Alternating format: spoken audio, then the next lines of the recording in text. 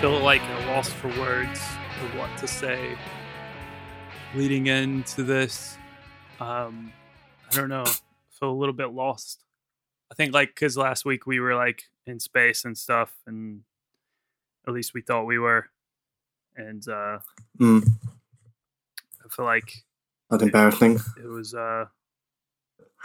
just a really bad time in my life, and something that I wasn't sure I'd ever be comfortable with getting out there, but it turned out that I was still a little bit buzzed and didn't realize that I was going to send our most embarrassing moment as a podcast out into the world. But it's out there. I mean, no one wants to be the person that is at the brunt of someone just really yelling at them. And now the world, it's out there, and they heard us, literally getting what I guess would be described as a bollocking from an Uber driver. And to say the least. I now have a 0-star rating, and I'm no longer allowed to use the app. So I got banned. From Uber. So it's a dark day. There's no way Lyft. Welcome to the Pod Charles Cinecast. Presented by the Prince Charles Cinema. This is your host, Jonathan Foster, and I am here today with a boy who has a coffee mug in his hand. He's our little, what is he? Telekinetic boy. Oh boy. He's our little, oh boy. He's our little capsule boy. Phil. I'm little like bizarrely aged child in a bubble. Well, that's what we've been reduced to during this whole lockdown is just little tiny. Yeah, I've aged about 50 years in 6 months. I feel like I've lived my life and now I'm coming back to do it again. Which is, nice. Yeah. It's like a new leaf on life thing, but also I'm ready to die. Yeah. Sort of aspect to it. I've come to the end. It's the end of the world, It's World War III or whatever. Yeah. But I'm okay.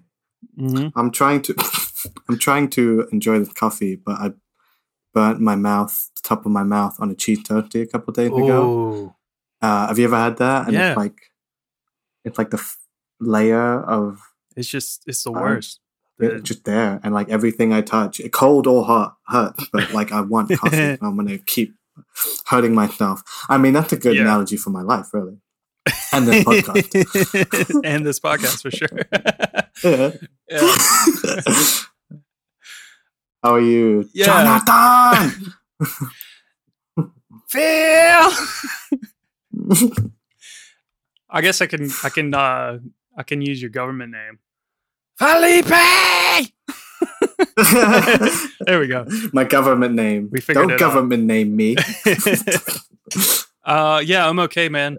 I am really tired. I've been working a lot this week because we've opened the doors of the cinema, and I've been staying up really late every night to watch baseball. I stayed up until 5 in the morning this morning, and I fucking wired on coffee.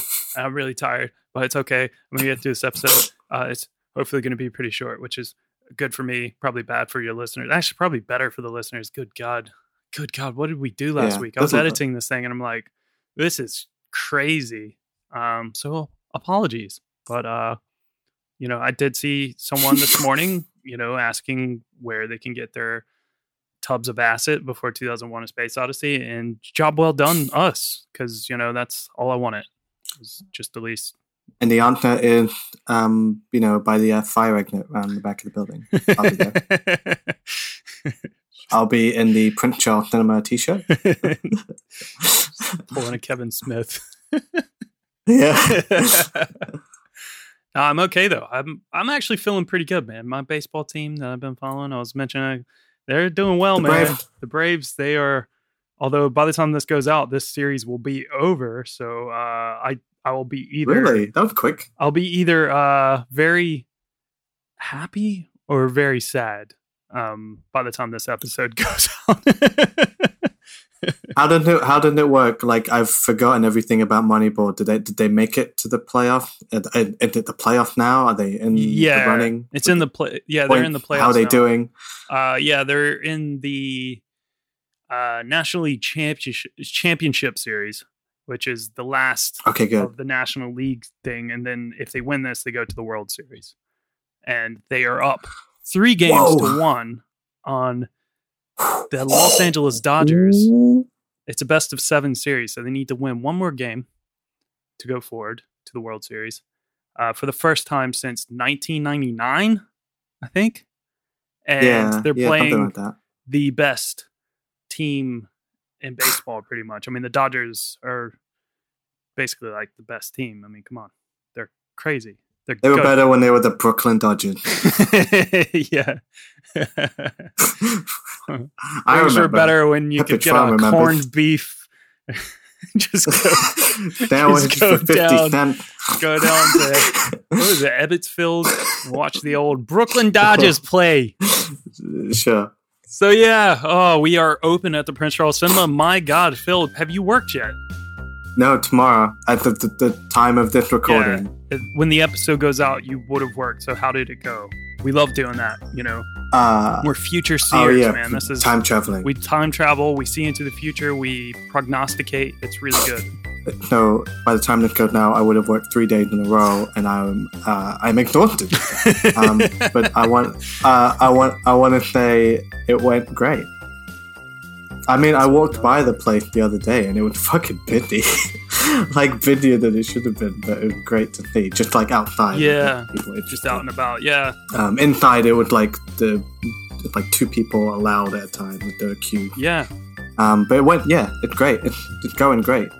People seem to be really happy to be being able to come back to the cinema, which is nice to see. Yeah, it was good. From all the reports I've seen from the people on site, it seems like it's going really swell. Everyone's being really nice and following all the rules and everything, and just being really good about all the protocol that's set up, and that's good because we have a lot. It's like I was saying last week, I know it's kind of scary, the whole thing, because obviously we've got changes to what's going on every single day, it seems, but every day.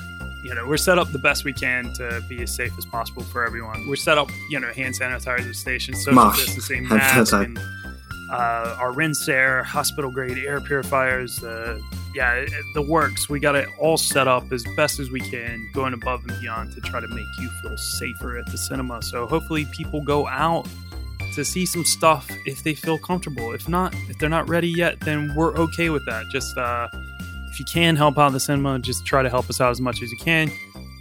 Even if it's just like telling your friends about us and keeping us in your thoughts and sending us nice positive vibes via social media and all that sort of stuff. We always love seeing that. So thanks to everyone who's done that so far. Good vibes only. Yeah, good vibes only. Keep your stupid comments in your pocket. Yeah. Oh, hi, Greg. Well, Phil, it is still October. And it is, from what I've heard. It is now week 3 in our highlighting of Black History Month here on the podcast. Here in the UK in October is Black History Month. And we are giving out film picks each and every week of some of our favorite films from Black cinema. Phil, what is your pick this week? I'm torn between a few, but I know I'm going to say this one, so I'll say it now. And if you're a listener, you already know how much I like this movie. I think I went off about it on our 2019 retrospective episode. It's Barry Jenkins' If Beale Street Could Talk. Yeah, I thought that's what you were going to say. See, you're a listener. Yeah. You remember. I mean, you people know Barry Jenkins from Moonlight, obviously.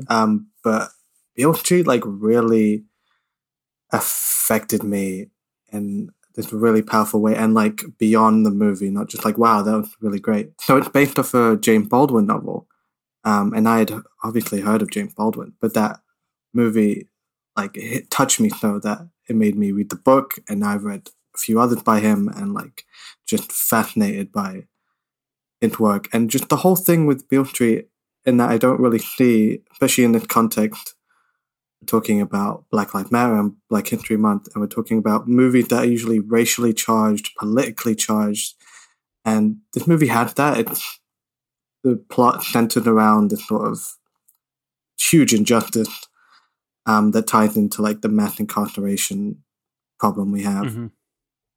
But it's just a love story. It's just a really well done love story. It's really delicate and intimate and emotional and beautiful to look at.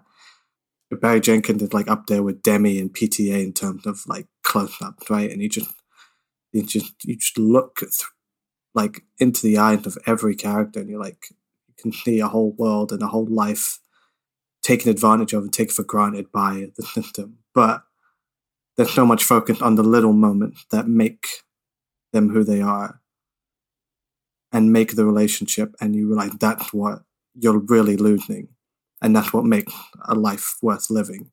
That's a really deep like examination of it, but it's just a really wonderful story. At the very least, it's a beautiful movie to look at and to explore. And I just really like it. I wish more people had seen it. It didn't get much coverage for some reason. Yeah. Especially right after Moonlight. I was surprised, but I really love that movie. I think everyone should watch it and then go read just loads of James Baldwin. That's a good shout. I've still unfortunately not seen If Beale Street Could Talk. I've been like meaning to since last year when we had it, but like I think we only had it for a limited time and I wasn't able to catch it. A few days. But yeah, that's definitely on the list. I need to finally watch that because I've heard nothing but good things. And also, like, you've sung his praises, like you said, since like our sort of wrap up last year. So yeah, definitely good shout. What you got? My pick this week is from the Hughes brothers, who were also responsible for Menace to Society, but that's a good one. My pick is their 1995 crime thriller, Dead Presidents, which is, I think overall, right. Menace to Society is like a solid film. I feel like it sort of goes like really nicely, like hand in hand with the film, like my pick last week, Boys in the Hood. Boys in the Hood. But I feel like Dead Presidents, there's something about it. Like it's just, I feel like they took what they sort of learned from a really early start with Menace to Society and just sort of built this like really solid film with Dead Presidents. Have you seen that film? Yeah, but not in ages. Yeah. So for like listeners out there, if you've not seen it, because I don't know how popular it is over here. I remember I did use it once as a selection for our Name the Frame, like as one of those things we do where we like just put like a weird image and try to see if people can guess what film it is. And it's like hardly anyone could figure it out. It lasted for like a couple of days, which was really awesome. But anyway, it stars Lorenz Tate, who is in Menace to Society, and then also Chris Tucker's in it, Keith David's in it, Joaquin Woodbine's in it. So it's like a really awesome cast, and it just follows like a young black man who has to go off to Vietnam, and when he comes back, he's like struggling with like PTSD and like basically using alcohol to medicate, and he's struggling to support himself, and he has to like resort to basically a heist to support himself. And yeah, it's just like overall I just think like the film's just like a really good example of how like particularly like veterans of color are neglected by the US government, and with many of those like soldiers returning from like Vietnam, but then also like even previous wars like World War II and stuff, just being denied benefits and still treated as second-class citizens despite them putting their lives on the line for the country. And I think it pairs really nicely actually with Da 5 Bloods, which we talked about, a few months ago. I was about to say, so definitely. It's like, it's a really good film. I think stylistically, it's just really, it feels really cool. Like I always sort of love like sort of a heist film as well. And it's not a heist film per se, but it has like a heist in it. And it's like, Go that way. It just has that sort of vibe. It's not like same thing. It's not a war film, but it has a war in it, and there's some pretty like intense war scenes in it. And and also just like the whole thing when they're in the heist and they paint their faces white with the black eyes. It's just like such a striking image, and like I love that. Like you have like Santana and Ortiz, like.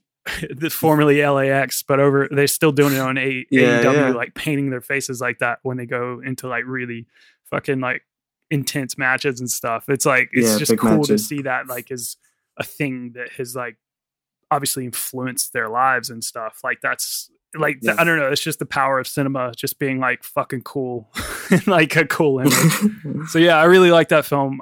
So check it out. Like I said, it's Dead Presidents. And Phil's pick this week is If Beale Street Could Talk. So yeah, good picks. I'm not sure how many more weeks we have of this left. 1 or 2? 1 or 2. All right. So we mentioned we're open. We're finally open at the Prince Charles Cinema. This is kind of funny because we're doing these episodes sort of a little bit earlier than we had been in the past. And now we're kind of talking about what's on at the Prince Charles Cinema. So what's going on this week from Friday, the 23rd of October.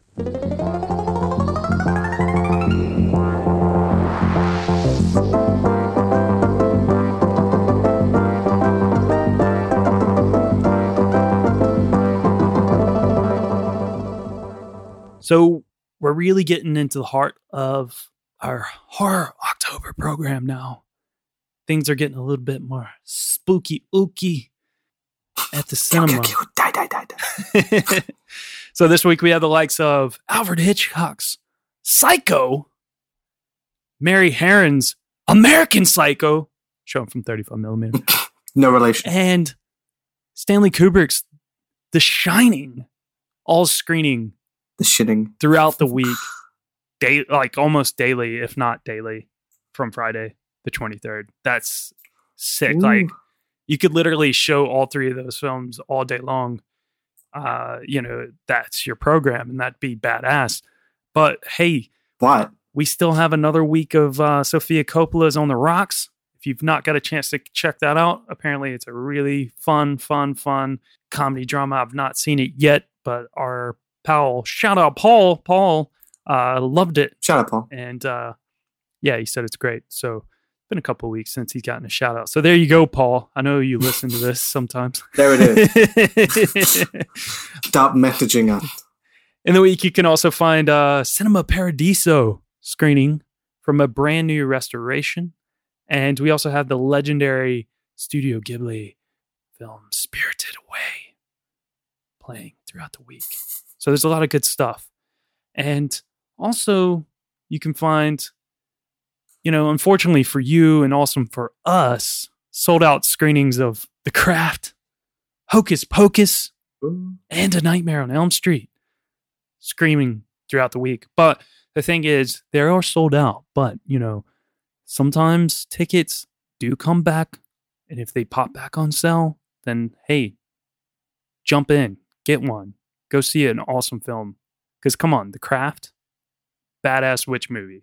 Hocus Pocus, Witching for Dave, badass witch movie. A Nightmare on Elm Street. I mean, come on, Freddy Krueger. He's a witch. He's a witch. Bill, what are you really hyped for in the week? I mean, I'm hyped for Nightmare on Elm Street. It's one of my favorites, and we got a great horror program in general. It's one that like I always get to watch some new stuff. Like I've never seen The Craft. I'd like to check that out. Ooh. But you get some of my like classics that I always love to watch around the time of year. Like Psycho's a good one. Yep. It's funny pairing with American Psycho. That would cool. Yeah. I mean, but the thing I would be most excited about is what we're about to talk about. Ooh, well, that's just nice that you've brought that up because that's next on the list. Also, fucking segue. Starting from Friday, the 23rd of October, and our highlight this week on the podcast, it is AKIRA.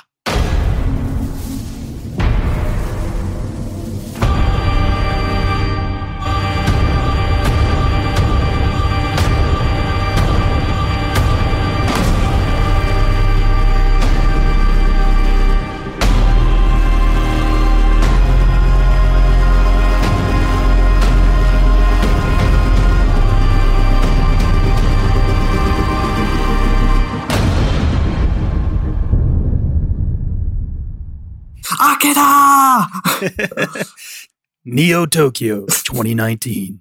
We just missed it. The city is being rebuilt post World War III when two high school biker gang members, Kaneda and Tetsuo. Kaneda! Tetsuo! Gonna keep doing that, sorry.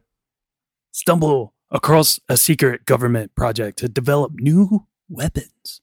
Telekinetic humans! After an injured Tetsuo is captured by the military and experimented on, he gains psychic abilities and learns about the existence of the project's most powerful subject, AKIRA. Both dangerous and destructive, Kaneda must take it upon himself to stop Tetsuo before things get out of control and the city is destroyed once again. It's the 1988 Japanese animated cyberpunk masterpiece from Katsuhiro Ôtomo, based on his manga of the same name. Phil, hot takes out the gate. Come on. I mean, give it to me. Masterpiece and fucking right. Yes. Absolutely. Man, fucking, I wouldn't throw that shit around lightly, but it's easily just one of the best anime ever made. Mm-hmm. One of the great movies ever made. Just, I'm so excited to talk about. I was so excited to rewatch it. Last time I watched it wasn't that long ago. I think it was like last year at the Pod Charles Cinema. Yeah, but like I remember that screening really renewing my love for it because I'd never seen it in the cinema, and holy shit, isn't it like overwhelming? Yeah, to listen to. That's the hot take. It's great. I'm really sad that I've not seen it in the cinema properly. I've popped my head in a couple of times when we've had it on, like just to kind of like see it and hear it over the years, because we've shown it like quite a bit since I've worked at the cinema, and anytime it's sort of on, I if I can, I'll pop my head in and see, just to like, because it's like so vivid and like insane. It is like, if you've never seen this film, that's my hot take out of the gate. Go out of your way to see it. If you are a bit reluctant to see this film because it is a cartoon, like, check yourself before you wreck yourself. No, go see it, because it is like, it's stupid good, man. Like, it's like unfairly good.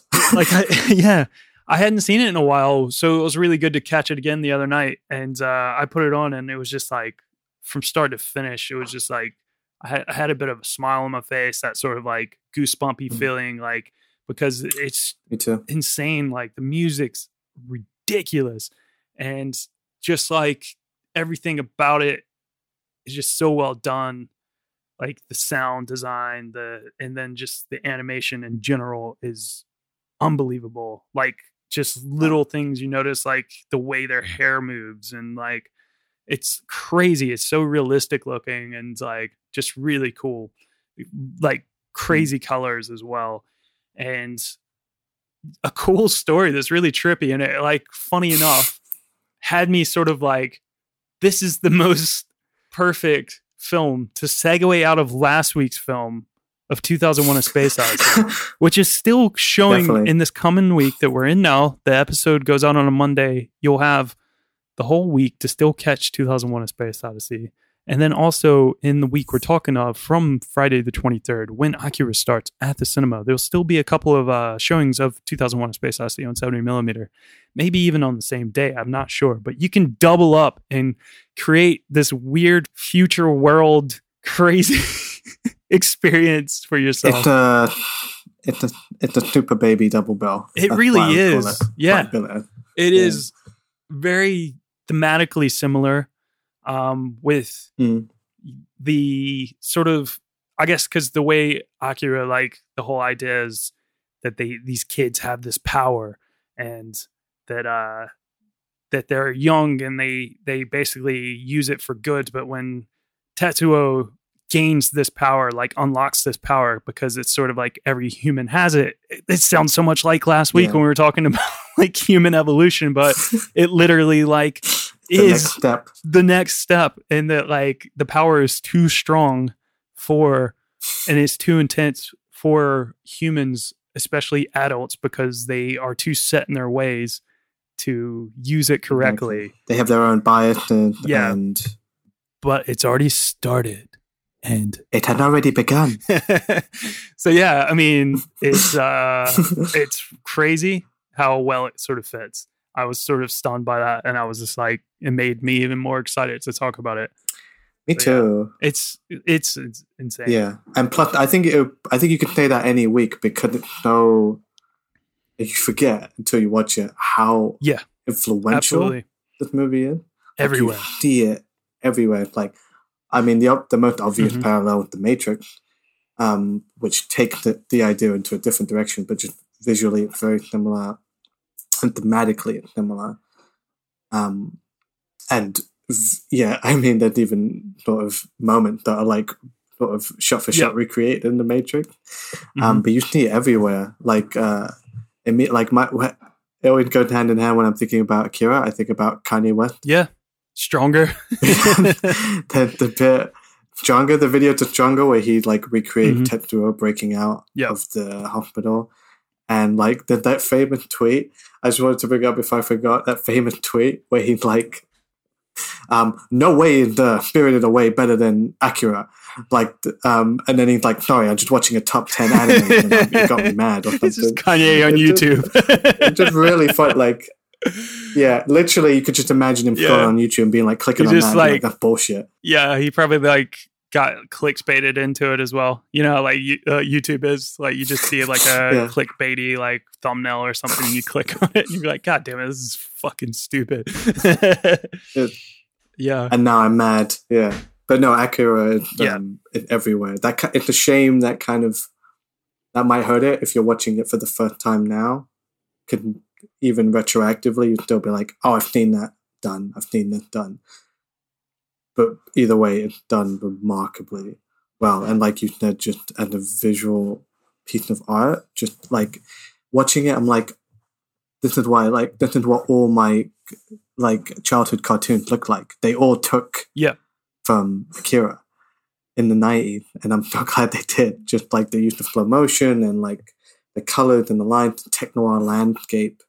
But this is all that, but for grown-ups. Absolutely. It's very much for that's the thing, again. Like, we show like Ghibli films all the time, and like I know some of them like will be more leaning towards an adult or something, but for the most part they're very family friendly, and they're great for children, but they also have that sort of side to them where they're just open for just adults to just like enjoy incredibly, because the stories are amazing and they're just really well animated and they're beautiful movies. But this is like purely for adults. This is not for kids, and it like almost makes it better in that sort of way, because you just like going into it, you know, this is meant for you as an adult. Like, and you should like not think of it as being this like sort of cartoon. Like when I say masterpiece, I like sometimes I throw that out as a joke on the podcast, but like I don't always throw it out very lightly, and I'm not throwing it out lightly on this. This is like one of the best films ever made, period. Like, it's incredible. As I said, the film is based on Katsuhiro Ôtomo's manga titled Akira. He directed it as well as creating the manga, which is badass because you don't see that often. A lot of times these mangakas who create these amazing masterpieces pretty much just like are story based only after they've done these mangas, or they're like sort of they're like a consultant. They're kept at arm's length. Yeah.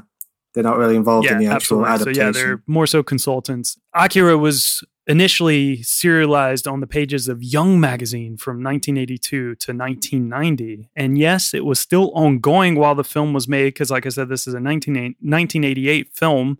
It was made, and then the manga continued afterwards before it was collected into 6 tankobon volumes totaling more than 2,000 pages. Insane. It's really long. They're long, dude. Yeah. They're like huge, big volume. And also, I looked up last night when I was doing some research on this. Young magazine.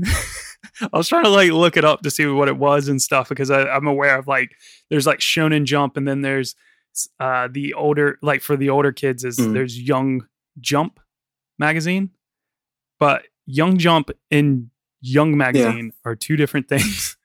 And it turns out that there was like, so Young Magazine is this like similar to Young Jump and Shonen Jump and all that. It's a weekly anthology magazine that has all the different mangas, but it's like seinen manga. So it's manga for like young adult men as opposed to shonen, which is for young boys. But it turns out that all the magazines covers, I don't know, back in the day when AKIRA was on there, but like today, basically just feature like all actual real life Japanese women in bikini, like pretty voluptuous women, like just out there on the front covers with like a few images of the manga around them. And like I didn't even notice.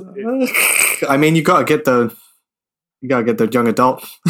You really couldn't even notice that it was even a manga magazine. Like it was just not, because it's like it's not even in color. It's not very vivid or anything. It's just this like big color image of a woman in bikini. It's so weird.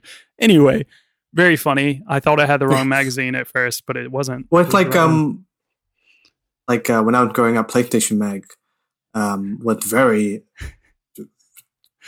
like not for kids. Yeah. But like I read it, there was no rating on them. But they had ads at the back for neckline and stuff, and they'd have, because they were, again, this was when video games sort of grew up. They were marketing to an older generation, older kind of guy, but every cover they managed to get an excuse for a scantily clad or half naked woman.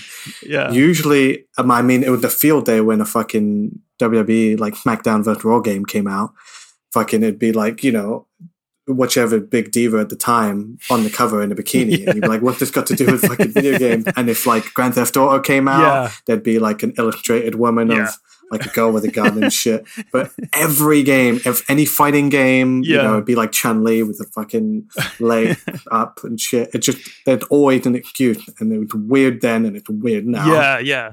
Also, I feel like Japan's always felt like this, that they were like, it's crazy. They're always like really technologically advanced there. Like they're like world leading in technology and shit. But like, when it comes to a lot of their culture, they always feel like they're about 10 to 20 years behind. Like, in the 2000s, like it 80s, always felt like it was the 80s. Now, literally. Now all their like huge. Anime starts to have this sort of like a little bit more 2000s sounding, music in it and stuff. So now I'm starting to think, okay, well, maybe they are stuck in the time where it was appropriate to have, or not, it wasn't even appropriate, just maybe accepted culturally. Fucking scantily clad women on video game and covered up boy magazine, little boys magazines. Anyway, it's funny. Gotta get them, I guess. How else you gotta get them to buy it? So the story of Akira was developed over time, and it was influenced by earlier works of Ôtomo, such as his unfinished manga series called Fireball, that he basically was just kind of like, I'm not digging this. And while he was sort of wrapping up with that, he started getting into doing a little bit of like film work and stuff, which I'll talk about in a second. But then he started to develop a later series that was more successful, and it was called Domu. Both feature like sort of like children possessing like psychic powers and stuff. So it's a theme that he utilizes a lot in his works. Initially, Ôtomo didn't intend to adapt the series of Akira outside of the manga, but then he became like intrigued by an offer to develop the work into a film. Like I said, he made his anime debut in 1982, working as a character designer on Rintaro's Armageddon, which was a Madhouse-produced adaptation of the 1960s manga called Jinma Taizen, which is what it's called in Japan, but for some reason for Western audiences, they called it Harmageddon, which is a really Harmageddon. What? As if Armageddon wasn't a violent enough term. Harmageddon. But yeah, this film would initially and ultimately just feel like it was like a trial run for Akira, because the world had never really seen the sort of designs that Ôtomo's styles sort of presented in that film. So yeah, for sure. I don't know. I was looking up some stuff about it. Like some people seem to like it a lot because it's like a pretty weird film and pretty trippy. It's got some cool music and stuff in it. Like Emerson, Lake and Palmer did some music for it. Rintaro really wanted to get like Pink Floyd, but it was just too expensive to get them to do something. So I don't know. They got like that would have been fucking cool. Yeah, dude from Emerson, Lake and Palmer to do some stuff. So, so yeah, it was pretty wild. Enough. But it's got some cool like designs from Ôtomo. And while he was working on Armageddon, he expressed he enjoyed working with people because as writing and illustrating a manga, like that can be really lonely work. Just isolating. But he did notice that he didn't appreciate the way producers interfered with things. So he only agreed to adapt AKIRA if he had complete creative control. And he got it. Thank God he did. Thank God. Good. Because good God. Yeah. Oh my God. Could you imagine like a watered down, like really like, I mean, it would just be like when I first watched AKIRA, I was a kid. And I wasn't too well versed in anime or even foreign movies. And my brother was like, "You have to watch it. You have to watch it. I'm telling you, you have to watch it." Yeah. And I was like, "Well, what's it about?" And he's like, "It's about motorcycle gang." And I was like, "Oh, cool." Yeah. And that's like the 1% of what it's about. Very much. But that's about as much as you should know. But I imagine they could adapt it, and it would essentially just become about that, and the rest would really be lost. Well, I mean, it's interesting you say that because it's like I similarly had a sort of like running into it. I kind of meant to say this earlier, but like I said, I'm a bit sleep deprived today, so I'm all over the place in my thoughts. But anyway, the first time I saw it though, I was pretty young, maybe 12, 13, and I was like really into like Dragon Ball. And I'll get into like the dubs and stuff later. I have a little bit of info about like their whole dub thing, but like I got into the Pioneer dub of this because that was like, it was the gateway drug, man. It was like you had Dragon Ball, Sailor Moon, Gundam a bit. Sailor Moon. Dusty just got me into Sailor Moon. Fucking great. Yeah, Sailor Moon was the shit. Like it was like everywhere as well. So yeah, you had like Dragon Ball, Sailor Moon that were really big, but then there was things like fucking AKIRA coming out that was just like insane. And it's like to see it was like just insane. And then of course, if you went further, like you would find like your Ghost in the Shells or your Cowboy Bebops and all that sort of stuff. So and Neon Jealous. Yeah, and those are like literally. You know, it's funny because if you're really, and I apologize if any of our listeners are really big into anime, like I personally, like I love a lot of the things that I mentioned earlier, but at the same time, I'm not like one of those people that got really into anime. Like I like some of the fringe stuff and I have nothing against it. It's just like, I've never just had time to really dive into it, but I appreciate it very much. And I want to preface preface this with that because like, I don't want people to be like, oh, you don't know what you're talking about and blah, blah, blah. But I will say that like AKIRA is like the gateway drug, and like it was like one of those things like you have no idea. Gets you in, and it like I'll get more into it later, but it really was like an important like piece of anime history to like really open the floodgates to the West. Game changing. When Ôtomo had creative control, there was what was called the AKIRA Committee was formed as a partnership of several Japanese entertainment companies that were brought together to realize the production of the film. These companies were Kodansha Mainichi Broadcasting System, Bandai, Hakuhodo, Toho. From Bandai. Toho, which is a big name that some people would know. Godzilla. Laserdisc Corporation, and Sumitomo Corporation. Yeah. So this committee was largely formed due to the unconventionally high budget needed to achieve the desired standard of Ôtomo's manga, and all these companies. It's like that bit in the movie. Yeah, very much so. With the board arguing that, like, weird little over like what to do with the AKIRA program. Yeah. And basically they all like put forward money and promotion towards the film because they were all big corporations in Japan. And then the animation was provided by animation producers Tokyo Movie Shinsha, which is TMS Entertainment, which I was looking up some of their stuff, and they've done a lot of funny stuff in the West as well. Like they animated like the first season of DuckTales, which is pretty awesome. DuckTales. Woo! That's awesome, dude. Yeah. I love DuckTales. So yeah, I mean, it's crazy because a lot of people like probably don't think about that much, but shit, a lot of the stuff that you might have grown up with as a kid was probably animated in Japan, like just because they have just amazing ways to do it, even if it's in the American style.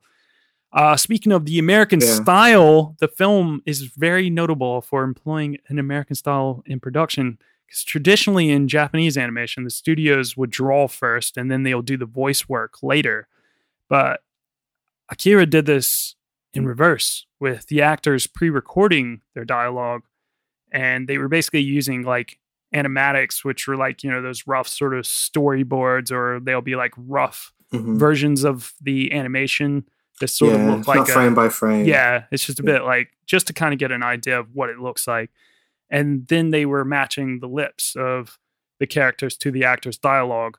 That's a big thing that's done in American animation, but it's not really a big thing that's done in Japan. So it was kind of a big deal that Ôtomo decided to do that. Speaking of those actors, we can get into a little bit of the cast. To be honest, with us being like a podcast that's English language and largely from the Western world. I'm sorry. Yeah, I'm not going to know who a lot of these people are, to be honest. But I'll go through and I'll pick out a couple of things. They're all amazing in this. Yeah, they are really, really cool. And I'll pick out a couple of basically the main cast. Apart from the kids, I don't have much any information about them. But I'll pick out like a couple of main things that you might know some of these people from. So obviously you have Kaneda Shotaro. Kaneda! Who's played by Mitsuo Iwata, who is known for playing Kintaro Oi in Golden Boy. That's like his big thing. It was like basically Kaneda and then Golden Boy. So those are like two big roles, but absolutely awesome. And also I think a good thing that we could probably do is maybe just talk about the characters themselves more so than the actors, the voice actors who played them, because I feel like I'm not going to do the justice to the voice actors. Again, this is where I'm coming in as not being as experienced in anime, because there's probably like something that Mitsuo Iwata has done like that someone out there who's listening to this might just be like, that's my favorite, and I don't know. So anyway, but Kaneda is such a cool character. He's like your typical sort of like, cool. He can almost like blend in perfectly with like shonen manga as well, like in anime, like being like the young sort of carefree sort of goofy character who is like the leader. He's really funny. He's just really funny, goofy. Like my background now, I have that like goofy image of him just like cheesing. Oh yeah, he's in the police station. So just funny, fucking lying through his teeth. Yeah, it's great. But he is what is he? The leader of the Capsules, the Capsule gang. And I don't know, something about that makes me think we need to call snack time. Snack time. Quarantine. Quarantine. It's snack time. Quarantine. Quarantine. It's snack time. Lockdown. Yes. Anime edition. This is a really last minute snack time. I didn't have any pill or anything to take. I could take some ibuprofen, but I feel fine. Yeah. That'd be a weird thing to review on a podcast. I feel like I'm breaking some rule. I feel like, should I go first? I have the lackluster one, but it's good. It's there's something new that I've tried this week, and it's a classic. We're talking about a classic, but it's a classic with a spin. I think I've done the OG one on the podcast before, but it's chocolate digestive. But it's the thin. Oh, the thins. It's the thin, milky, chocolatey goodness. I had never tried these before this week. And so I'm going to pretend to try them for the first time now. Already knowing how I feel about them. But, you can get the box and stuff. They come weirdly packaged, but they're like a digestive. Chocolate on one side, biscuit on the bottom. But they're really? They're like paper. They're like wafer. Wafer. And they go down like nothing. Tis wafer. And they're quite quiet. Tis wafer. And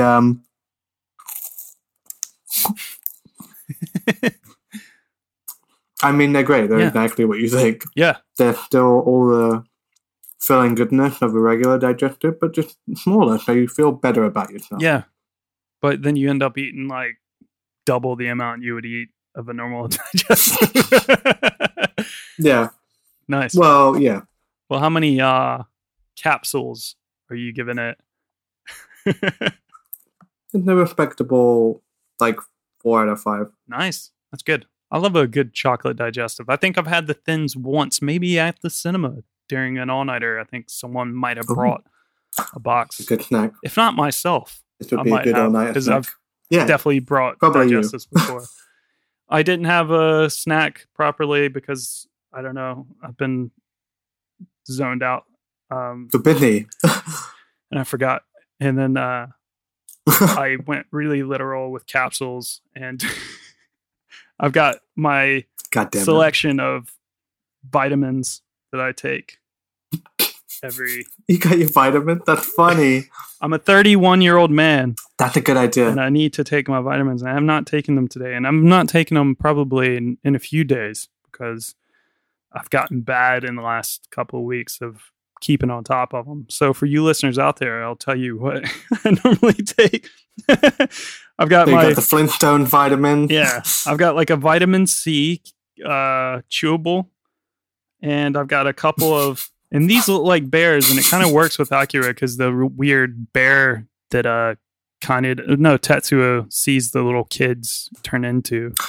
Oh, yeah. So they're little right. Yeah, no, bear gummy sort of... they're good for your hair, skin, and nails, because I care about my hair. I've got a vitamin. We've been on a vitamin kick lately, so we know what they all do. Yeah, I got a vitamin E. I don't know what that does. Julia just gave me that. Cod liver oil. Oh man, I'm really good. Oh, that's good for you. And then because it's not sunny anymore, and also because my mother-in-law sent us 10 billion packs of them, vitamin D. Got that D. Yeah. She sent us so much. Like literally, we had enough, and we hadn't gone through them because she sent us like a ton a couple of months ago, and it was so much. And then literally the other day, she sent us even more, and it was just like, we haven't gone through them all. Yeah. Well, she knows we live in a place that, the sun never comes out. Yeah. So it's important to get your vitamin D. Well, we're going to take our capsules. You got to take the vitamin C with the 2 gummies because the vitamin C is really intense flavored. And the 2 gummies are orange flavored as well. And it sort of like chills it out. Makes sense. Good stuff. And then you go nuts with the other 3. Swallow them all at the same time. Swallow them whole. No water. And I'm giving this a 0 out of 5 capsules because this is not a real snack time. I'm just trying to care about my own health. Do you notice the difference with the vitamin? No. That's what everyone said. Like, I'm like, should I be taking vitamins? I feel like I should be taking vitamins. I need multivitamin ad, but I'm like, I don't know what they do. This feels really vague. Feels like a scam. Yeah. And people who do take them, they don't feel any different, but like, you don't stop taking them anyway. Yeah. Because you might feel worse. I started taking them when I started to get around 30, and I was just like, oh, this is what 30-year-olds do, right? And I don't know, man. Actually, you know what? Sometimes I feel like when I take them, I get depressed. But I don't know if it's just because I'm really depressed all the time anyway. So moving on. Moving right along. Kaneda's great, though. I love Kaneda. He's a great character. That is great. Badass He's jacket. the motorcycle thug with a heart of gold. Yeah. Badass jacket. I've never seen someone in that. I mean, that definitely exists. Yeah. But like, I've seen like the Drive jacket loads of time. Yeah. I want to see someone walk in with the fucking AKIRA jacket. Yeah, I don't think I've ever seen it in real life, but I know it exists because I've seen it online. But I've never seen anyone like just out rocking one, and that'd be badass. if someone just like walked into the cinema or something, one of those capsule jackets. His crew, like we said, are the Capsules. They're a biker gang, and they're made up of some pretty funny characters, but particularly his little brother almost. It's like his little brother. Yeah. They look out for each other. He's like the little kid that gets picked on all the time, and he gets fed up and he ain't having it anymore because he gets his magical brain powers and psychedelic powers to not have to take it anymore, and he starts to take it out on everyone else, which is an abuse of those powers, as you learn from those little kids. His name is Tetsuo Shima, played by Nozumu Sasaki. Sasaki. Sorry, Nozumu Sasaki. Vitamin. I can't think of how. I can't think anymore. Yeah. But yeah, most notably, Nozumu Sasaki played Yusuke Uramishi in Yu Yu Hakusho, which is a pretty badass show back in the day. Say so myself. I remember catching that on the Toonami drive every so often. It was pretty good. Yu Yu Hakusho was pretty badass. Yeah, so Tetsuo is... Have some water, dude. Tetsuo, yeah, no, it's just those stupid fucking orange bullshit. All this vitamin C. But you have a lovely glow about you now, so it's working. Yeah, Tetsuo is such a badass character as well. He's fucking great. Yeah. Yeah. I don't know. Like he's like one of those characters that you sort of really care about a lot emotionally, because it just seems like he has such a hard time. He's such a sad character, but he gets so badass. He's like, I don't know, like Superman, dude. Yeah. It is so fucking cool. Like, I literally was just like, that's so cool. When he puts the cape on and then he's like... Destroyed the tank? Yeah, he destroys the tank. And then a little bit later, when he gets blasted by that fucking, like, soul machine from that satellite. Oh, yeah. And he just, like, gets pissed and he's like, huh! And then just, like, flies up. And then the sound stops. I would forget that bit, yeah. It's sort of like breathtaking almost. It's just like, and everything gets silent. And he just flies up and then he just destroys it. It's so badass. And it comes crashing. Yeah. I love it. And he just walked out of the wreckage. It's one of those, like, I know what happened in AKIRA. Yeah. I've seen it multiple times, but every time I sit there, like, mouth, like jaw dropping. Yeah. Like, I would forget that bit coming. And even toward that bit, I'm like, he becomes such a badass, but like I get more and more anxious as the film goes on. Yeah, like the ending is like really nerve-wracking. Yeah, and I know what's gonna happen, but I don't like watching. I find it really tragic, especially Tetsuo as the character. Like, because you like you said, you feel for him, you understand where he's coming from, and even though he treats a lot of people like shit, like his girlfriend in Canada, his best friend, like, and at the end there's some. You can see that he sort of started to see things more clearly. And the power, he can't control the power. Swelling over him. Holy shit, and that amazing to watch. And again, like, it reminded me of like, Chronicle did this. Yeah, I was going to say, I was going to hopefully remember, I was thinking it was to like mention like films that have tried to do something similar. And you have Chronicle, Josh Trank's Chronicle, which I kind of liked. I like that movie. It's not brilliant, but it's a fun watch. Yeah, but it's like AKIRA did it way better. Yeah, in the 80s. Absolutely. It's amazing. Well, I've got a little bit about AKIRA live action stuff later. Don't you worry. But I feel like that's the closest you're ever gonna get. and that's kind of a shame. But whatever. Apart from moments like that bit right before the start, he does the bridge. He destroyed the bridge. That's very like X-Men. They've done that a few times. Yeah. The football stadium they've done in the X-Men as well. Like they just, I think a lot of people, rightly so, take it from AKIRA. Absolutely. Because it's so goddamn good. Mm-hmm. Yeah. So you also have Kay, who is the sort of wannabe love interest. kind of. Yeah. Hey, come on. Played by Mami Koyama, who I love. Who played Arale in Dr. Slump and also Dragon Ball when she, for some reason, Goku goes to Penguin Village or whatever, and it's just like she appears in his world, whatever. Cool. And then also she plays Lunch in Dragon Ball as well. But yeah, Kay is a funny character because she's like a part of this whole sort of group that like the rebel. Yeah, the rebels are going in to take out, like to try to take these children out of this and uncover what this corporation, the government, basically the government's doing with these children who are being held and experimented on and exploited for their like psychic powers. And you learn more and more. That's the thing about this film as well, because it is one of those films where you kind of need to pay attention to it. It's not like a straightforward film. There's a lot going on with it. And you learn as you go more about the story, which I really like as well, because you're like, for the most part, they're talking about AKIRA and all this sort of like government plans and stuff, but you don't really know what it is until much later.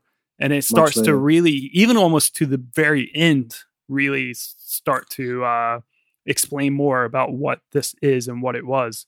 And then even at the end, you don't know what the fuck going on. Yeah. It again, like last week, leaves you open to interpretation of like kind of what really was going on, especially at the end time, and what it kind of means, which is very similar to 2001: A Space Odyssey. I'm sure he probably was slightly influenced by maybe that a little bit, because it feels like it sort of. And I know a lot of Japanese manga artists and all that were very much influenced by like Western sci-fi. And I mean, even in the film, like when Tetsuo's being checked on, like when they have him on the table and they're doing all those tests and scans and stuff on him, the sound they use in that scene is from Alien, like a computer from Alien, like literally taken. So they're very much influenced by the Western culture and stuff. But like, so Kay's character sort of is a part of this renegade group, and it's wild how much this film sort of like mirrors and feels so much like modern day right now, like with what's going on in Hong Kong, what's going on in Portland. You have the unrest of like these young students and stuff fighting against the government and stuff, and then you have the death cult. Absolutely. Over here, that's with the AKIRA, and they bow to it, and they will do anything. They will follow it into the sun, and that's very like prescient. It's kind of unnerving to it. It's great to see how all the factions interact with this one central idea of AKIRA, and how they all, I mean, they all like really come together at the end. Yeah, absolutely. So yeah, Kay is like sort of integral because she is a part of this group who you find out, and I found out more when I was doing a little bit of work about it, like work on this episode. But like, so you have I can't remember his name right now, and I didn't write his character down, but like he's the sort of government. What is he like? He's like a weird. The colonel. Well, he's not the colonel, but there was the the guy with the sort of rabbit teeth, like. The old man who's sort of like the guy who with the briefcase at the end full of money. Yeah, he has all the money. Taking all the pill. Yeah, so like he's obviously works. He's like doing playing both sort of. Yeah, he's playing both sides of the government, and then also this group to gain more power, basically politically. Essentially, and he's essentially just trying to get this group to go in. It's just like it's crazy. It's so fucking like real. That does not end well for him, man. Him fucking death. No, or he gets what he deserves, but fucked up. Yeah, really fucked. There's a lot of fucked up deaths in this film, man. I mean, I remember that moment.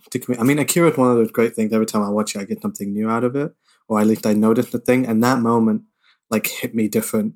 Where like the guy's running away and he tried to kill the head of the rebels, and he like died in the street of like a heart attack or whatever. And then the rebels sort of followed him out, and he'd been shot. He's dying. He'd got bloody footsteps, and he walked out into the road, and he see just a huge wave of people going, like demonstrating, protesting, marching, like looking to take down the government. It's happening, like the revolution is happening, and he just gets to see it, and then he dies.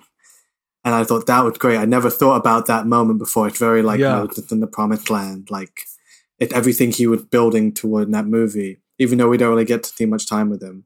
But we know that's what that group is trying to do, more through Kay. And even Kay, they really use toward the end. Like using her as like a conduit for the experiment. Great. And you're kind of left to believe that maybe, because the way she sort of tells Kaneda, Kaneda! Sorry, not she.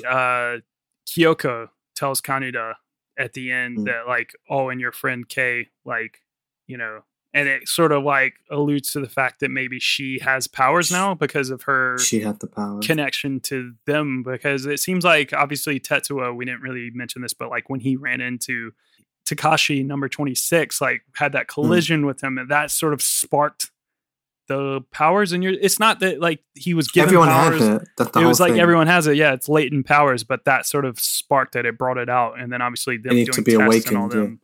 And they do too much. Yeah, and he has basically the same pattern that Akira had, which is like what helps spark so much of this.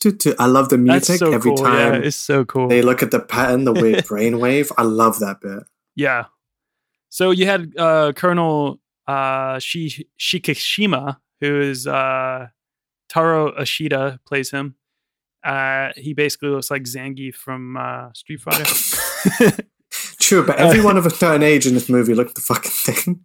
Yeah, everyone they do. had the crew cut and a mustache, and I'm like, I don't know who anyone is. Yeah. Apart from like Canada and shit. Yeah, like in Kay's crew, like Ryu and a few of those guys in that crew all kind of look like Ryu. They all have like sort of a mustache. And then like there was a few dudes who were like government employees or military soldiers or something who just were the exact same character, just literally the same just face. the same dude. Which I is saw fun. that and I'm like, else is this pretty a money saving thing, or is this a statement that, you know, the faceless, you know, the faceless guy, exactly sheeple of the army and shit. Yeah, they're all the same. Maybe. I mean, it is very political. It works both ways. Oh man, it's Yeah. very political. I love the politics of it. I'll get into it later, but holy shit, it's great, and I'm glad. Again, because they do it so well. You follow Canada stumbling into this thing. He doesn't know what the fuck. Nor does he really care about anything that's going on. It's more of an inconvenience for them because they're just trying to get their kicks, right? Yeah. And they're like at school and they don't really give a shit. But like through him, we stumble upon this huge government conspiracy, and he's like headlong into it, and it's just the best way to experience it but he also needs to be in the middle of it because it's personal, and he's the only one who can get and connect to Tetsuo. Yeah. And then, sadly enough, it's the only one who can get close enough to try and kill him. Again, it's like Greek tragedy sort of level at the end. Mm-hmm. Yeah, it's really, really, really sad and sort of depressing, especially when they sort of go into like Kaneda and Tetsuo's like childhood and stuff, because they're flashbacks from sort of like a home, you know, of like orphan kids or like foster kids, and like just it's so sweet. Like when Kaneda like just comes up to him and hands him the toy, and just sort of like, "This is yours, right?" And he's like, "Yeah, those guys are jerks." Like, you know, it's like, they always pick. I'm new here too. Yeah, so that's sweet. Really sweet. They were in it together. Yeah, the Colonel Shikishima guy is such an asshole. He's such a dick, man. Like such a dick. And but like I understand his motivation.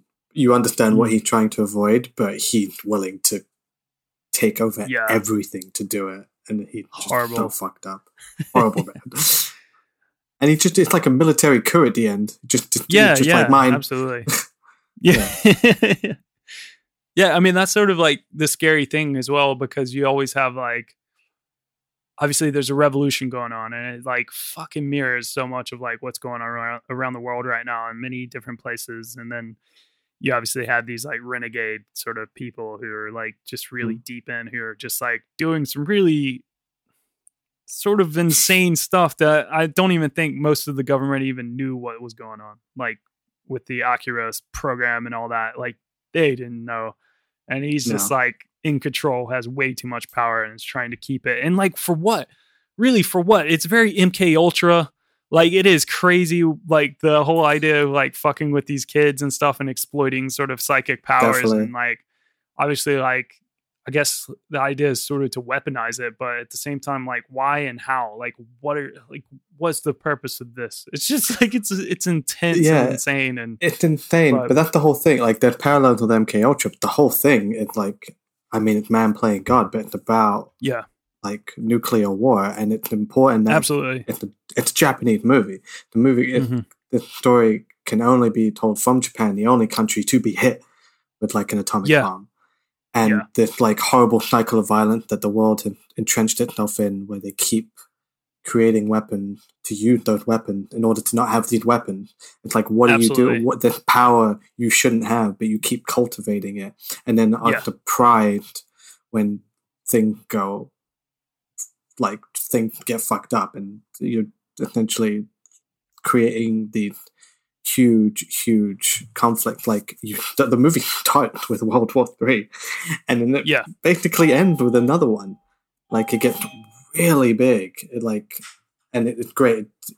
It's just there's so much to it. Like that, even that's a really like surface level reading of story. But absolutely, I was gonna say that as well. That like it.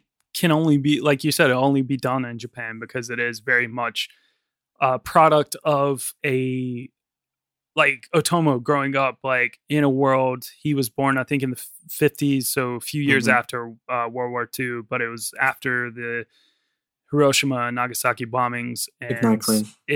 But still, it's like there is a deep scar in the psyche of Japan from the atomic bomb droppings, and like it's something I don't know will ever go away, and it's influenced their culture so much, particularly their media and stuff that they put out. Like, I mean, just think about almost everything that like you probably love, like from films to like anime to manga, like so much is influenced by the fact that there was those atomic bomb droppings. Like just thinking about like, you know, like even, I mean, the most obvious is like Godzilla. It's like, it's like in your face, like right there. But this is very much so. I mean, that like the film starts with like basically this, what looks like an atomic bomb.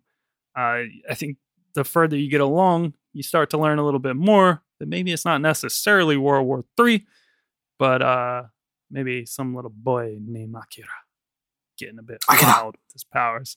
Who is this Akira? You also have Ryu, Ryusuke, who's Kei's like the older guy who's sort of her partner in this group, this renegade group. He's played by Tetsuya Ginda, and I just want to say this dude has like hilarious credits over in Japan. So basically, he's like the Kevin Conroy of Japan, where he is Batman in almost like every Batman release. Oh, really? That's funny. Every Batman dub. voice. So that's cool. That's cool. But then also he's known for dubbing like a lot of like, he's like the go-to guy for dubbing a lot of English films for big stars like Arnold Schwarzenegger, Samuel L. Jackson. Like he's the go-to guy. That's hilarious. That's funny. It's so funny. That's really interesting. Yeah. I can hear it now. I can try and say that's really interesting. Ôtomo was a big fan of the manga Tetsujin 28 Go, which means Iron Man number 28. So there was a lot of characters' names that were directly borrowed from Tetsujin 28 Go. This is like an old 60s or 50s or 60s manga that he like grew up with. And the lead character's name was Kaneda Shotaro. You had a character named Ryu. You had, instead of Colonel Shikishima, there was Professor Shikishima. And the Professor Shikishima's son in that series was called Tetsuo. So he basically like just nicked all those. Plus in Akira, you have the three children, which I sort of briefly talked about. We have Kyoko, who is number 25. Basically, they've gotten up to 25 experiments. The next one's Takashi, 26. So he's the boy that Tetsuo sort of runs into. And then probably one of my favorites is Masaru, number 27. He's in the little hovercraft thing. I don't know. He reminds me of like Eric Cartman. There's something about him. About to say, dude. He's just like, this is Cartman, right? Every time I see him, it's just like, this is Cartman. It reminds me of Cartman in like the World of Warcraft episode where he like can't leave his desk because he's gotten so fat. Oh, he's just really funny looking, this kid. Yeah. Plus, they're all funny looking because they just look like old weird ghouls. Looking. They're just like they still freak me out every time they show up. I love like my favorite thing this time watching it when Dusty hadn't seen it, so she got to watch it for the first time, and I just loved watching her watch it. I finally got to give it to someone else. Like my brother gave it to me, and just like when the Takahashi showed up, she's like, "What the fuck? Like, what am I looking at? Like, is that a kid?" Like, it's great because it's just still weird. It's so fucking weird, so and you don't get used to it throughout the whole movie. It's just like their youth and life has just been sucked out of them. It's like crazy. They look insane. Like Kyoko just in the bed, like spitting knowledge, but she's just too weak. Dropping bombs. Yeah, she's just weak. They can't do anything. They can't even walk in their children, but they're so mentally advanced, right? They ascend their physical forms at that point. It doesn't even matter. Like, it's so much bigger picture. Absolutely, like, we are this thing and we can never die, but it's like when and how we can use this power. It's sort of like I was saying, like last week, you had this sort of like, what do you become? What do you become when you or what does Dave Bowman become when he becomes like sort of the Star Child and he comes back? He's like we were talking about with Nasuf. He's sort of like the spirit energy, sort of that's just beyond body and form. It's just spirit, power, energy. That fucked with his ex-wife TV. I still need to. I want to watch 2010 now. Yeah, I mean that's what I would do if I was Tetsuo. I would just be like hanging out people's out and just like flicking shit off and on and moving stuff just to fuck with them. Yeah, so it's like, you know, it's funny that that's sort of the same sort of vibe here with these, like what that energy sort of becomes like with Akira, who I was going through the numbers. So you had 25, 26, and 27 are the three children. And if you look at the big sort of like, I don't know, like tomb encasing sort of crazy vault thing that they have him under in. Under the stadium, under the Olympic Stadium. And it's like this frozen tomb almost. Yeah, and his number, it says number 28 on it, which is a direct reference to Tetsujin 28 Go, Iron Man number 28, which is, we got there. Like I said, Ôtomo, big fan. The animation, though, for this film was so far ahead of its time. It's insane. I still like think that a lot of films would be hard pressed to like look as cool to this day. I know we're living in a world of CGI, computer animated stuff that can look amazing and get really realistic. And I mean, even like sometimes when you look back at things like even Toy Story back in 1995, that looks incredible. It looks incredible, great, apart from like the humans. People. But like the toys look amazing. But this film is insane. The movie consists of 2,212 shots and 160,000 single pictures, which is 2 to 3 times more than normal. The thing was, animation, they typically go from ones or twos. It's like the term. Mm-hmm. Yeah, so in like ones would be like every single frame is different. So at like 24 frames per second, you'll have 24 individual and unique drawings. And twos, that's something that holds for 2 frames rather than 1. So we'd have a total of like 12 individual drawings within that second. It changes how fluid it looks. And this film went single, so it was just really fucking fluid and looks amazing. Whereas you'll have some older animation or cheaper, like cheaply done animation and stuff that would just be done on 2s, and it would just be a little bit more wonky or whatever. But that great example recently, I know loads of videos have pointed it out, but it's still interesting that bit in Into the Spider-Verse where Peter is teaching Miles to swing, and Peter is animated in 1 because he's smooth, and mild and animated 2, so it's choppy and weird, and it looked stilted and stiff compared to Peter. And as he improved, it gradually changes into 1, and then they're operating on the same level. So, like, if you just want a visual comparison, that's a good theme to look at. So a lot of your old Disney films and stuff like you grew up with is like these old cartoons and stuff that were still cell animation cartoons were done in 1s, and that's why they are pretty good. But obviously Disney was like cutting corners by recycling animation a lot, because a lot of the films you look back and you see that like the Aristocats are doing the same dance that Baloo and Mowgli are doing when they're singing the bare necessities. So it's kind of funny. And also Robin Hood as well. They use that same sequence a lot, but still impressive single images. But this film went like beyond. It's insane. It also used 327 different colors, which is a record for an animated film. 50 of those colors were created exclusively for the film. And the reason for this I didn't know there was that many colors. Yeah, it's crazy. Like, I think the reason for this was because most of the movie takes place at night as well. So that setting is traditionally avoided by animators because of the increased color requirements to like make things look different shades. He said, fuck it.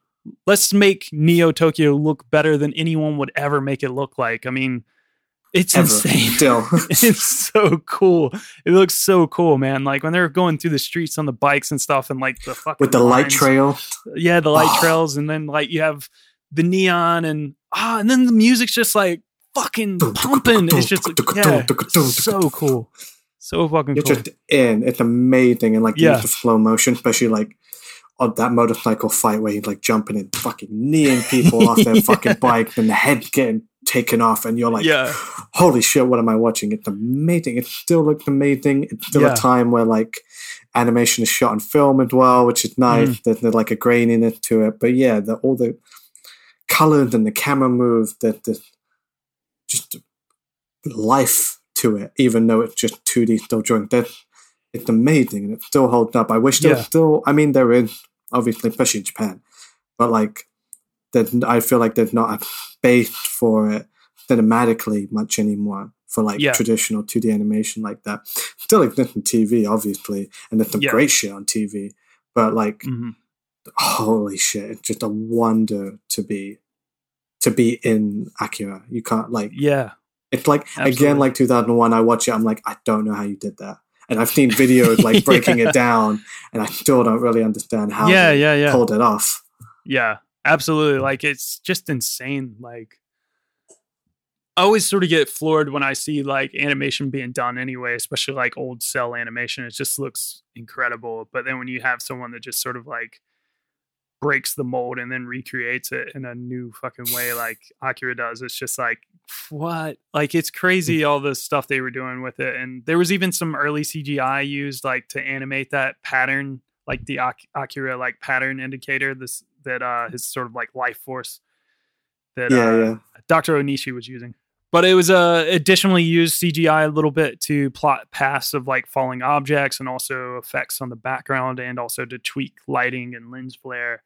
So there was a little bit of CGI used, but most of it was cell animation. Ôtomo has claimed to have filled over 2,000 pages of notebooks, like containing various ideas and character designs for the film. But the final storyboard consisted of a trimmed down 738 pages. Obviously, he was working alongside of his insane manga that was incomplete at the time, that he also had information for. And one of the biggest challenges Ôtomo faced was coming up with an ending for the film, because he hadn't finished the manga yet.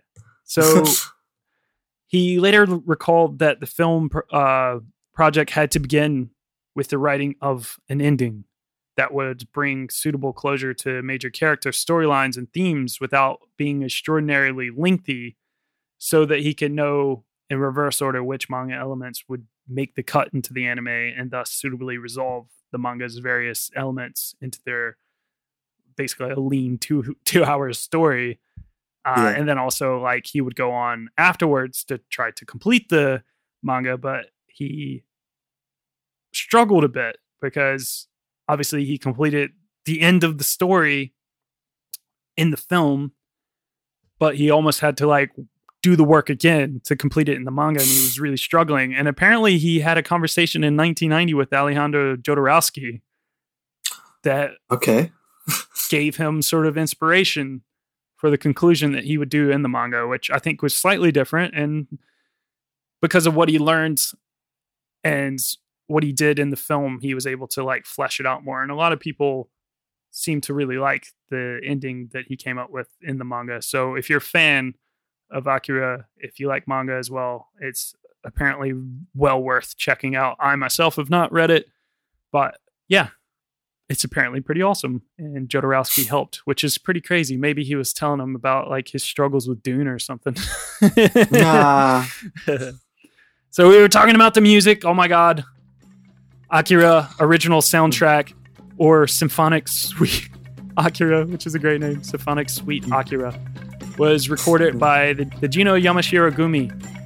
It's a Japanese musical collective consisting of apparently hundreds of people from all walks of life that work together. There's like journalists, doctors, engineers, students, businessmen, whatever, just working together to create music and stuff. The main music was composed and conducted by the musical director Shojo Yamashiro, who is the founder of the Jino Yamashiro Gumi.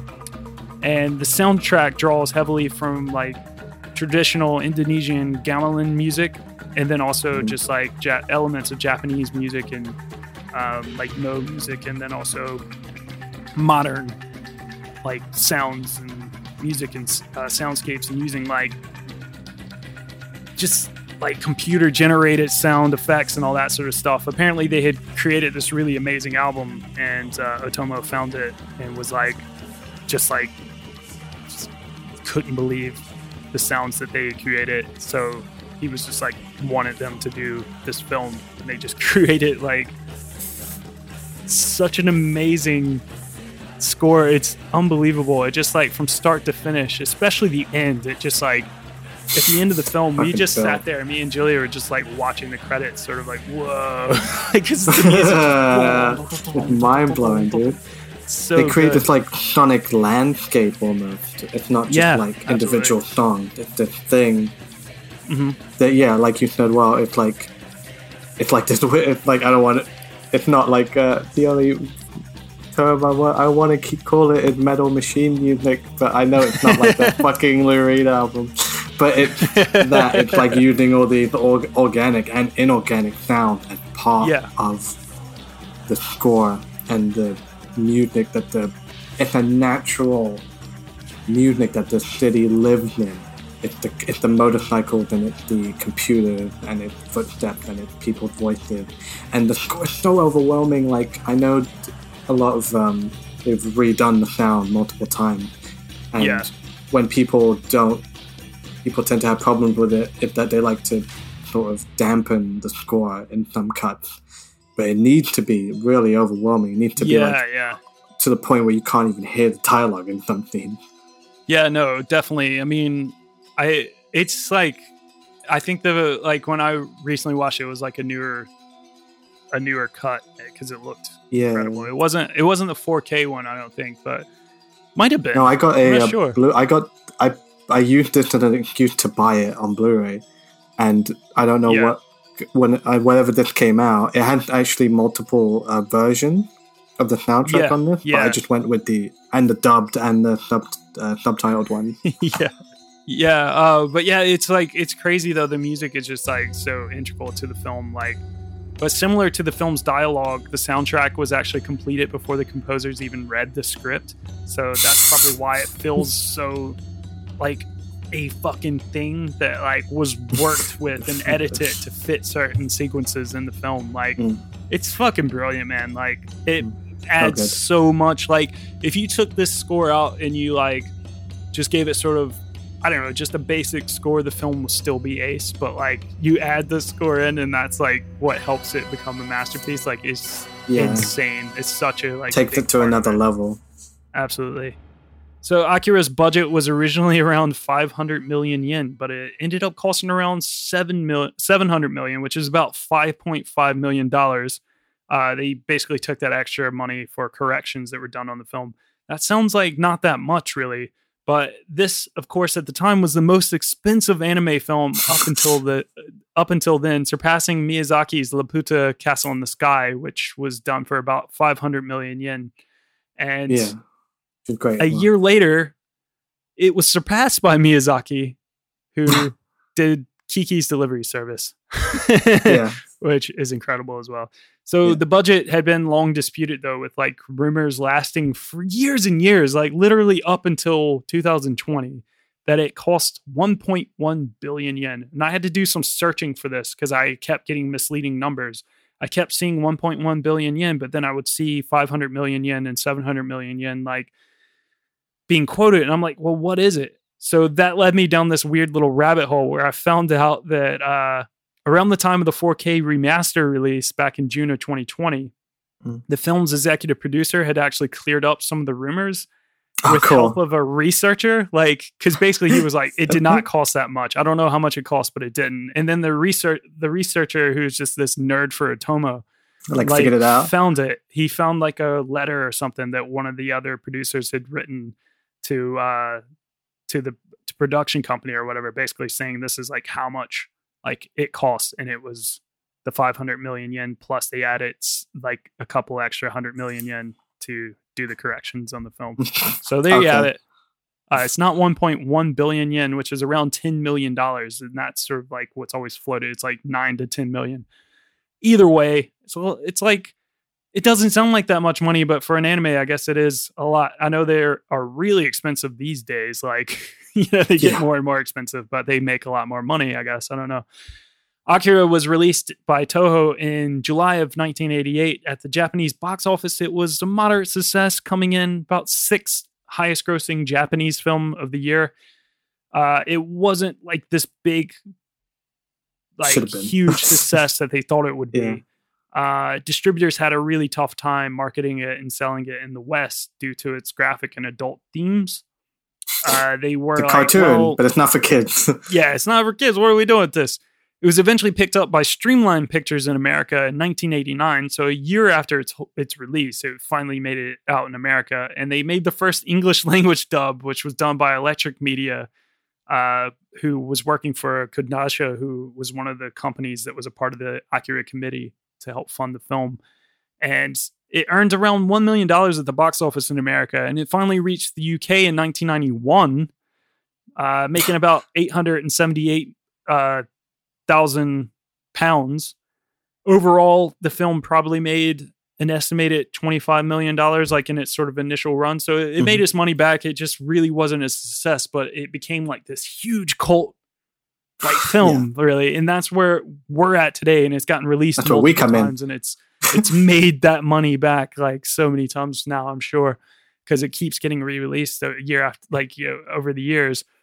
In 2001, though, this is where I found the film. Around this time, Pioneer released a new English dub, which is referred to as like the Pioneer dub. The old dub is referred to as the Streamline dub. The Pioneer dub was done by Animes and ZRO Limit Productions, and it was presented in select theaters from about March through December of 2001, and it started to get a bit of a ground. And then you would see like the DVD was released, and that's where I first found it. And I think that's where my brother first found it as well, yeah. So this will be a dub a lot of people knew, and it would kind of help with that anime boom. As with like a lot of anime, though, this like film finds itself in a big like heavy subs versus dubs battle. And then also dubs versus dub.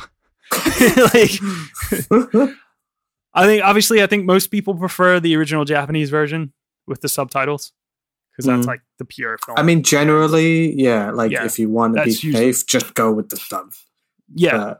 If you're going with the dub, it can be a tricky minefield, because dub can be really bad and distracting. Absolutely. So there are people who love the dubs. The Streamline dub is pretty silly. It's very low budget sounding as well. It's not as crisp. I don't know. I like the Streamline dub reminds me of a lot of stuff that I watched as a kid. I didn't see this growing up, but it reminds me of a lot of stuff I saw as a kid, like that's just really badly done. Yeah. But if you grew up with it, you're probably going to love it. It's like one of those weird things.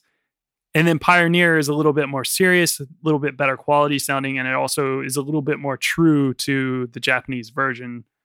So I don't know, whatever. I like both. I've seen both. I don't think I've seen the streamlined one. I've seen the Pioneer dub, and it's not I've bad. watched it both ways, and I like it both ways. Honestly, yeah. It was like one of those weird, like the Pioneer one was one of those weirdly like good dubs. I remember like as a kid, like because you would get some dubs that were just trash, man. Yeah, but it was good. It was good. Apart from the kids are weird in it. They're really weird. It's just like, what the fuck is happening? It's kids just are like always weird. And it's just creepy. Yeah, true. No avoiding, especially when they're old somehow. What? So obviously the film is regarded as one of the greatest anime films of all time. And it was really, like I said earlier, integral in increasing the popularity of anime in the US and outside, like outside of Japan, the West, basically. It really set the scene for anime franchises such as like your Pokemons, your Dragon Balls, your Narutos to become like global cultural phenomena. And it would go on to be one of the cornerstones of the cyberpunk genre, which you mentioned, like it very much influenced things like The Matrix. And it's also often regarded for its influence alongside Blade Runner in 2001: A Space Odyssey as being like cornerstones of the sci-fi genre. It's also influenced everything from like Batman the Animated Series.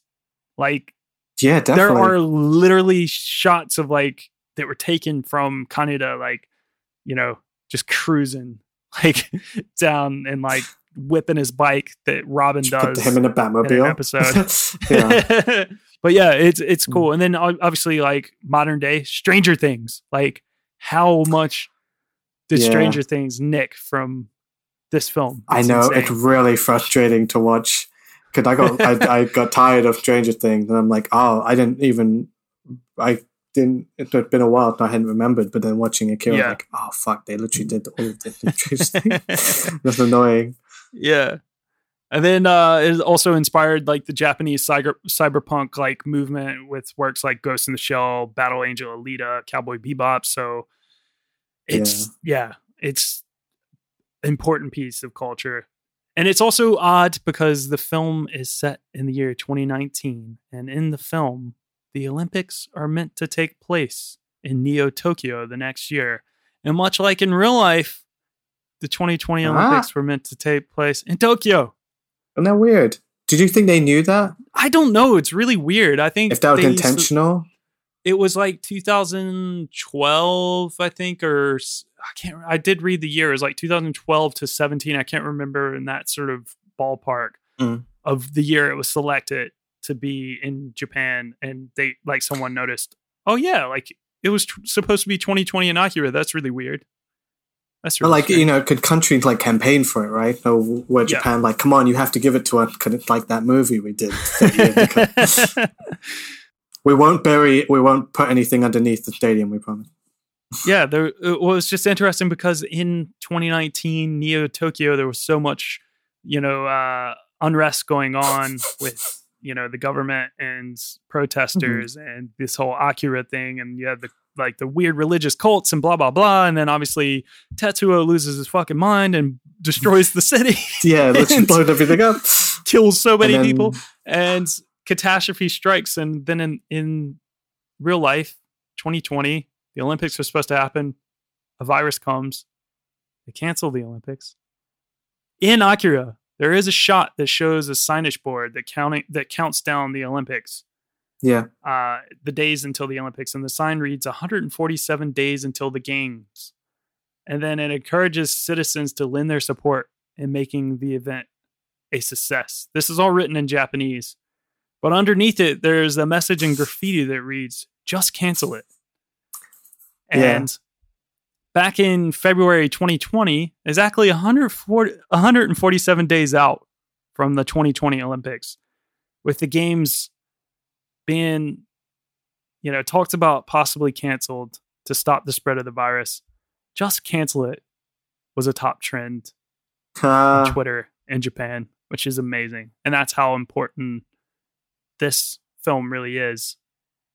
It was so important, in fact, that over the years, live action adaptations have been in the works for ages, with Sony buying the rights in the 1990s at some point, And then in 2002, Warner Brothers acquired it, which they still own the rights for a 7-figure deal.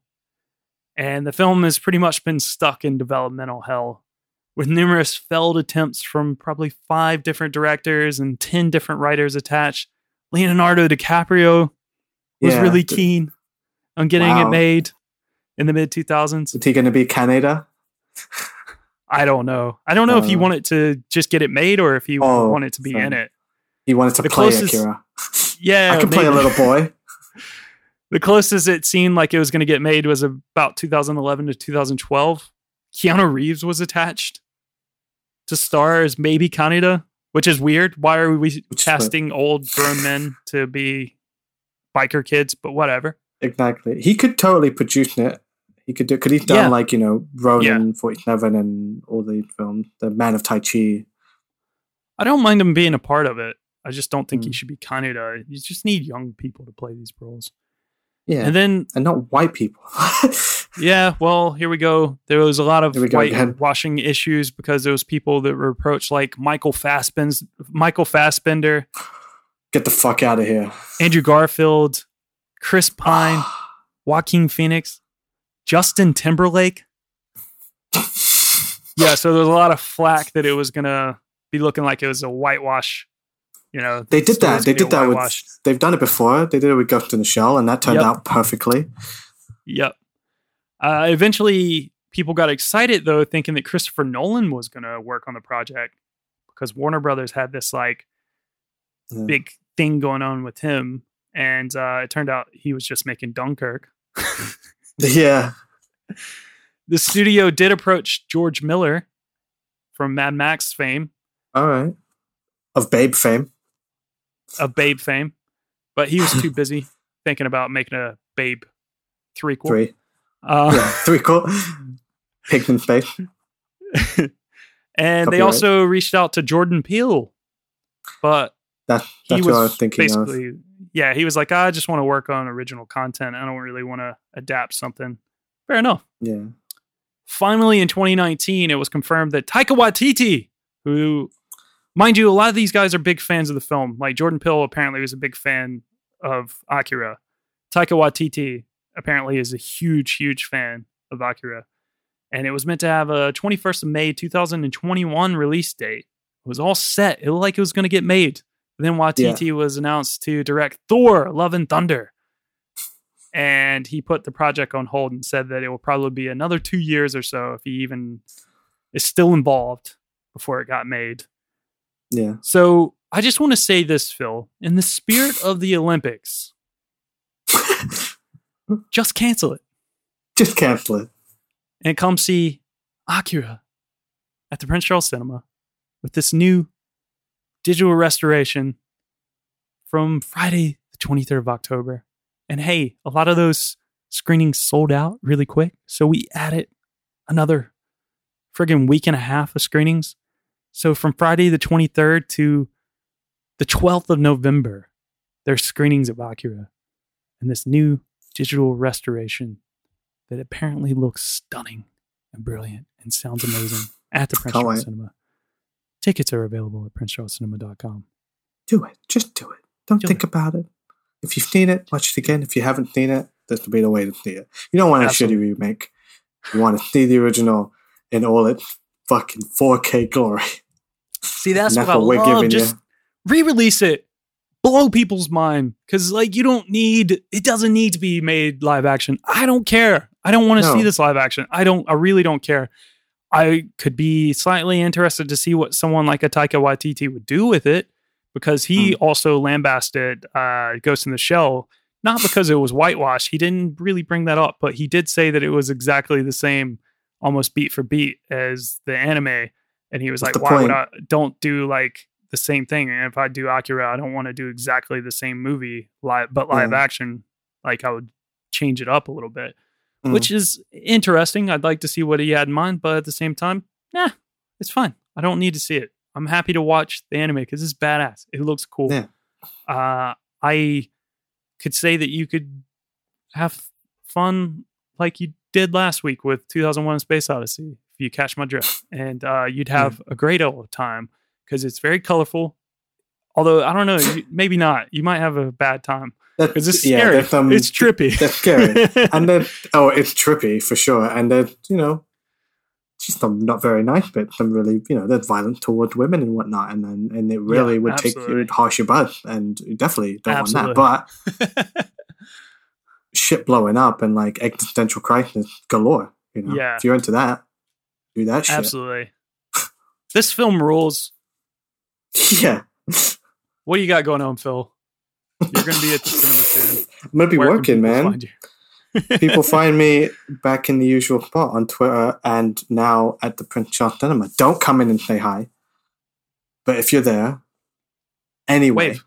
If you have a ticket, wave at safe distance behind the mark. I don't. Yeah, that's it. I'm nervous, stressed out. We had like a training day, and I completely forgot how to fucking use the till. So like, this is going to be like a big adjustment for me. Absolutely. But hopefully, it'll be okay. Well, we'll find out next week how you do. Yeah. Exactly. You'll hear from me first. Of course. Yeah. What about you? You're working from home, so you don't get to enjoy the sights and sounds. Yeah. I'm basically just looking out of a window all day at some stairs that go up to my neighbors. That's me. I'm stuck here at my desk. But they're really nice stairs. Not really. Kind of metal and gross looking. I'm working from home. So yeah, not really doing much. Working a lot lately. So I've been kind of like, and also just watching baseball until the wee hours of the mornings. And I'm exhausted. But hopefully I'll figure out things when baseball's over and I'll get back to normal sleep, which should be very soon. But in the meantime, hey, over on that patreon.com/PCC podcast, we just released the game plan. Pro Wrestlers vs. Movies Part 2, the game plan for the successful movie career about 2007 film, The Game Plan with The Rock.